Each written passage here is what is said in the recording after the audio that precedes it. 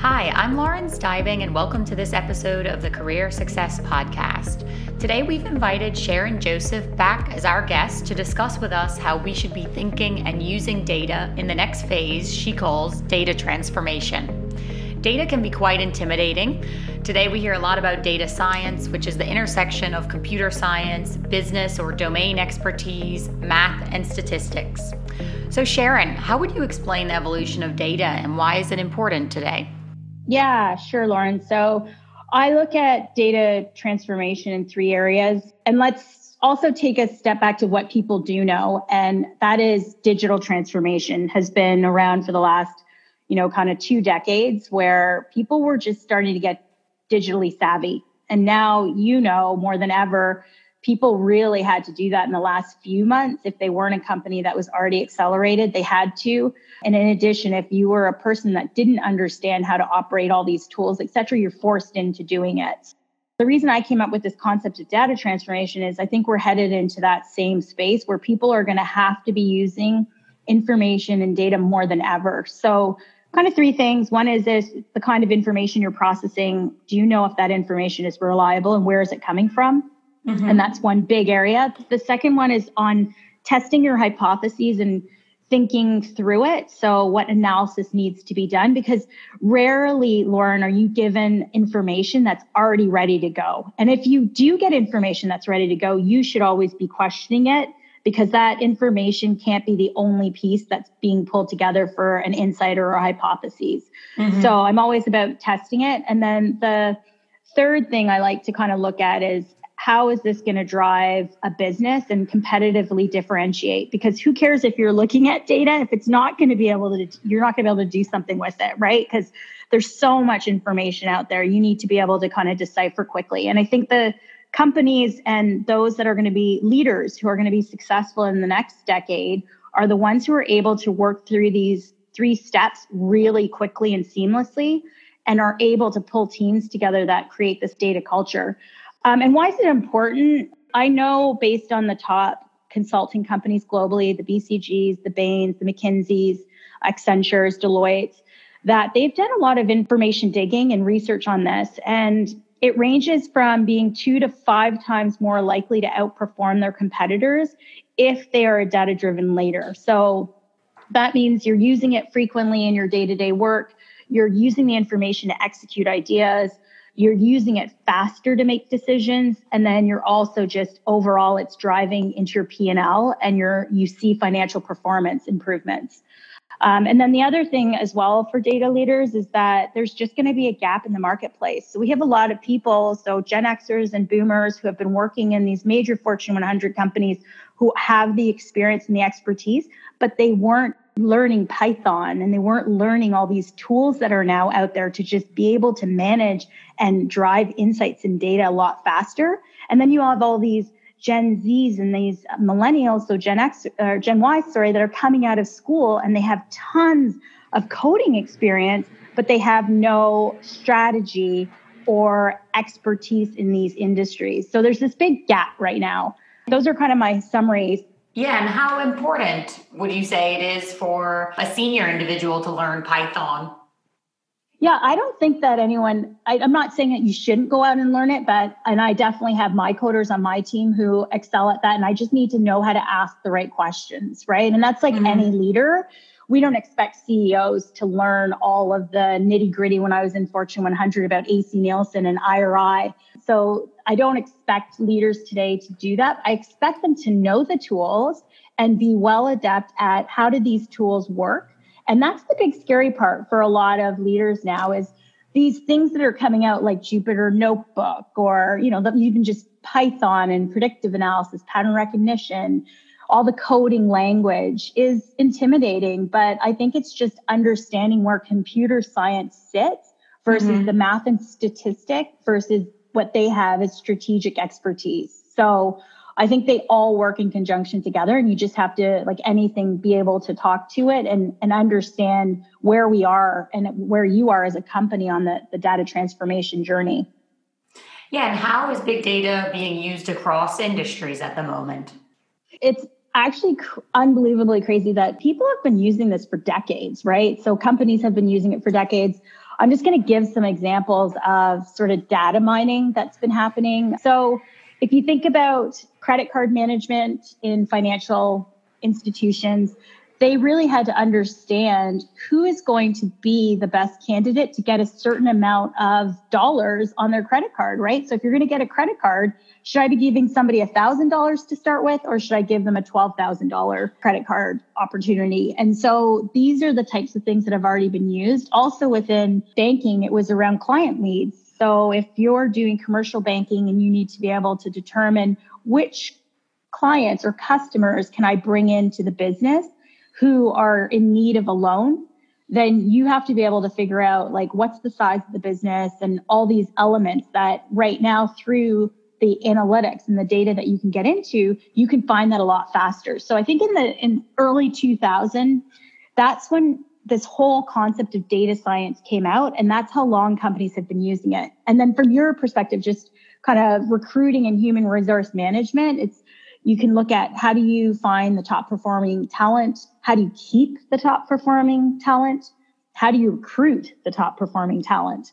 So there's multitudes of examples of how this whole concept of data mining and big data is being used, and AI more than ever. And I was listening to a few talks recently with regard to what's the biggest trend that's going to be happening across businesses. And if they're not on it, AI is one of the biggest ones because it can use to predict so many things within your business. And if you don't have that included in your business model, you'll be behind. And those are the tools that I think are going to surface a lot in the next few months as people are really thinking through how do we leverage data even further. How would you suggest to go about finding the right tools for your business?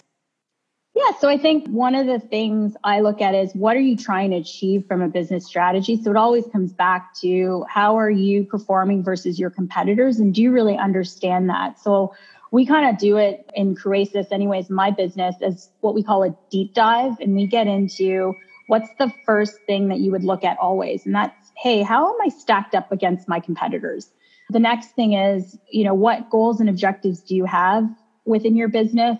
And what are you lacking? And for the most part, every company that I've worked with usually has kind of 5 or 6 big things that they're trying to achieve. So it's competition, innovation, speed to market, brand awareness, client solutions, their product portfolio, the product offering, their team performance, and then strategy. Depending on those pieces or elements, it's when you kind of take a company like myself, or if you're one of the Fortune 100s, they're taking the top consulting companies and saying, where are the biggest gaps versus ourselves in the competition and where we're going to grow? And for you in particular, I know we talked about like human resource tools. Mm-hmm.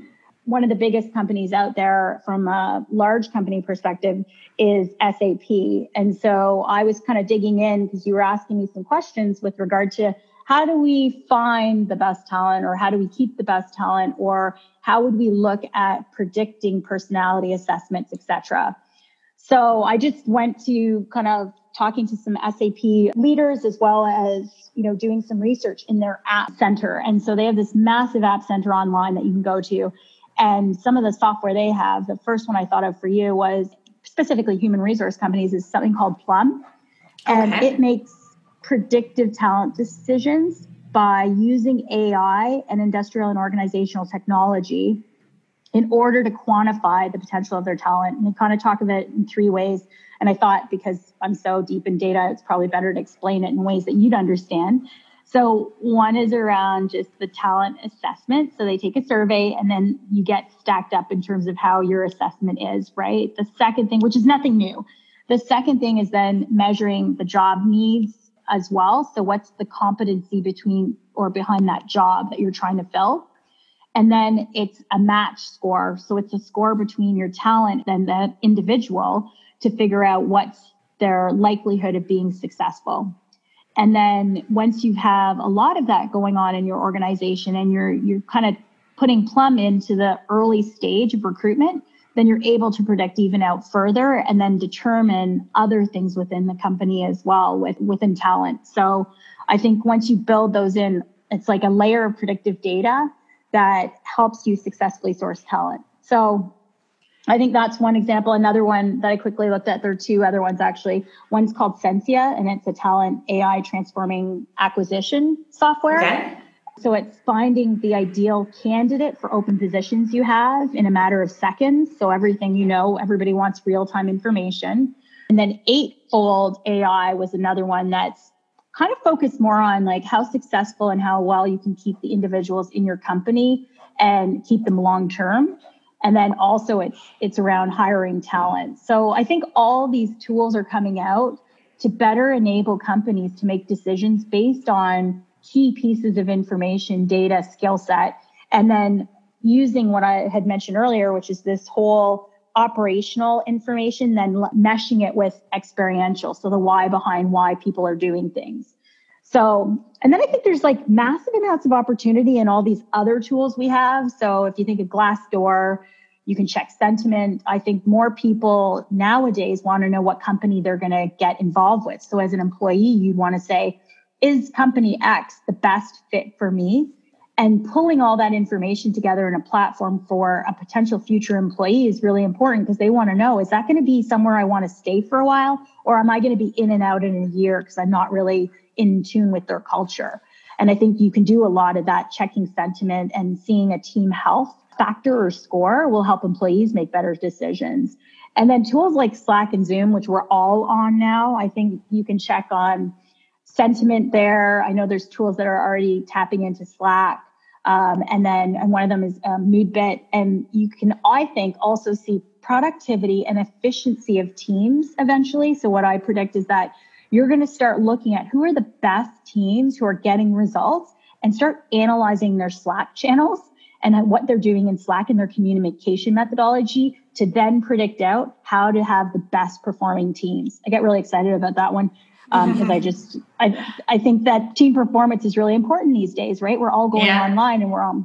The other one is Zoom. I think that we're all on Zoom now. If you could do a lot more voice recognition, and I know some companies here in New York that are working on that, and they were telling me, Sharon, voice recognition and AI, that's the next big thing. And I was like, oh, that's really interesting. And I believed it. But now more than ever, I believe it because we're now forced into conversations on the phone on things that are being recorded. You want to go back to that and analyze if you sold something or if you were trying to retain a customer, what conversations had to happen in order to actually have a successful result.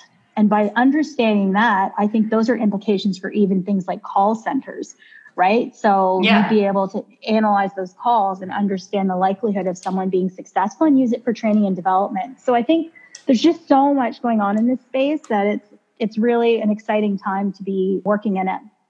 And no one should feel intimidated because, I've been working in it for my whole career. I've been in data and analytics because marketing and sales at large Fortune 100, you had to. However, everybody who's been working at those large companies has that experience. And anyone who hasn't is more entrepreneurial, knows that you just have to be a little scrappy with stuff, right? And that's this whole concept of where we are in data transformation. Well, Sharon, thank you so much for joining us. I'm sure our listeners have found this very educational. Thanks again.